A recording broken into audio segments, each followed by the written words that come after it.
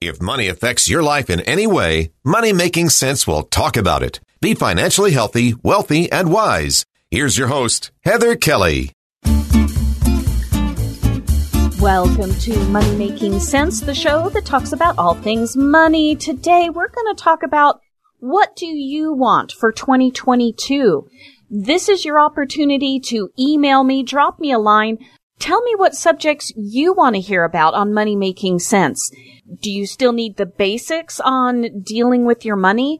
Are you still looking how to save, how to deal with inflation, save at the grocery store, coupon cutting? Could be getting more in depth on EFTs. Anything that you want to know about, I would love to know what it is.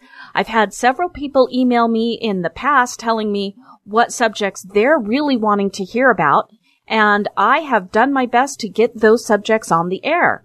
So whether you have a New Year's resolution of finding a new job, but maybe you're not exactly sure how to go about it, maybe it's resume writing, anything like that, just drop me a line.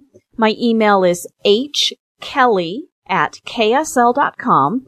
That's HKELLY@ksl.com. Tell me exactly what it is you want, and I'm going to do my best to get it out there for you. Personally, I really want to get more in depth on scams and explain to people what they look like. That's the big one. You know, we can tell people, hey, if somebody calls you and says something, just hang up the phone. But sometimes people need to hear what that sounds like so they know exactly what a scam would sound like and the different types that are out there. So that's one subject I really want to go more in depth on this year for 2022. Also, I am looking at prescription drugs. The prices just keep going up and up and up, and I don't know if there's any relief in sight for that, but let me tell you, if you're on a fixed income, you know, even if you're not, the prices are just outrageous. It doesn't matter if you can afford it or not. The prices should not be doubling and tripling, and sometimes in the case of insulin, it went up like 2,000% a few years ago.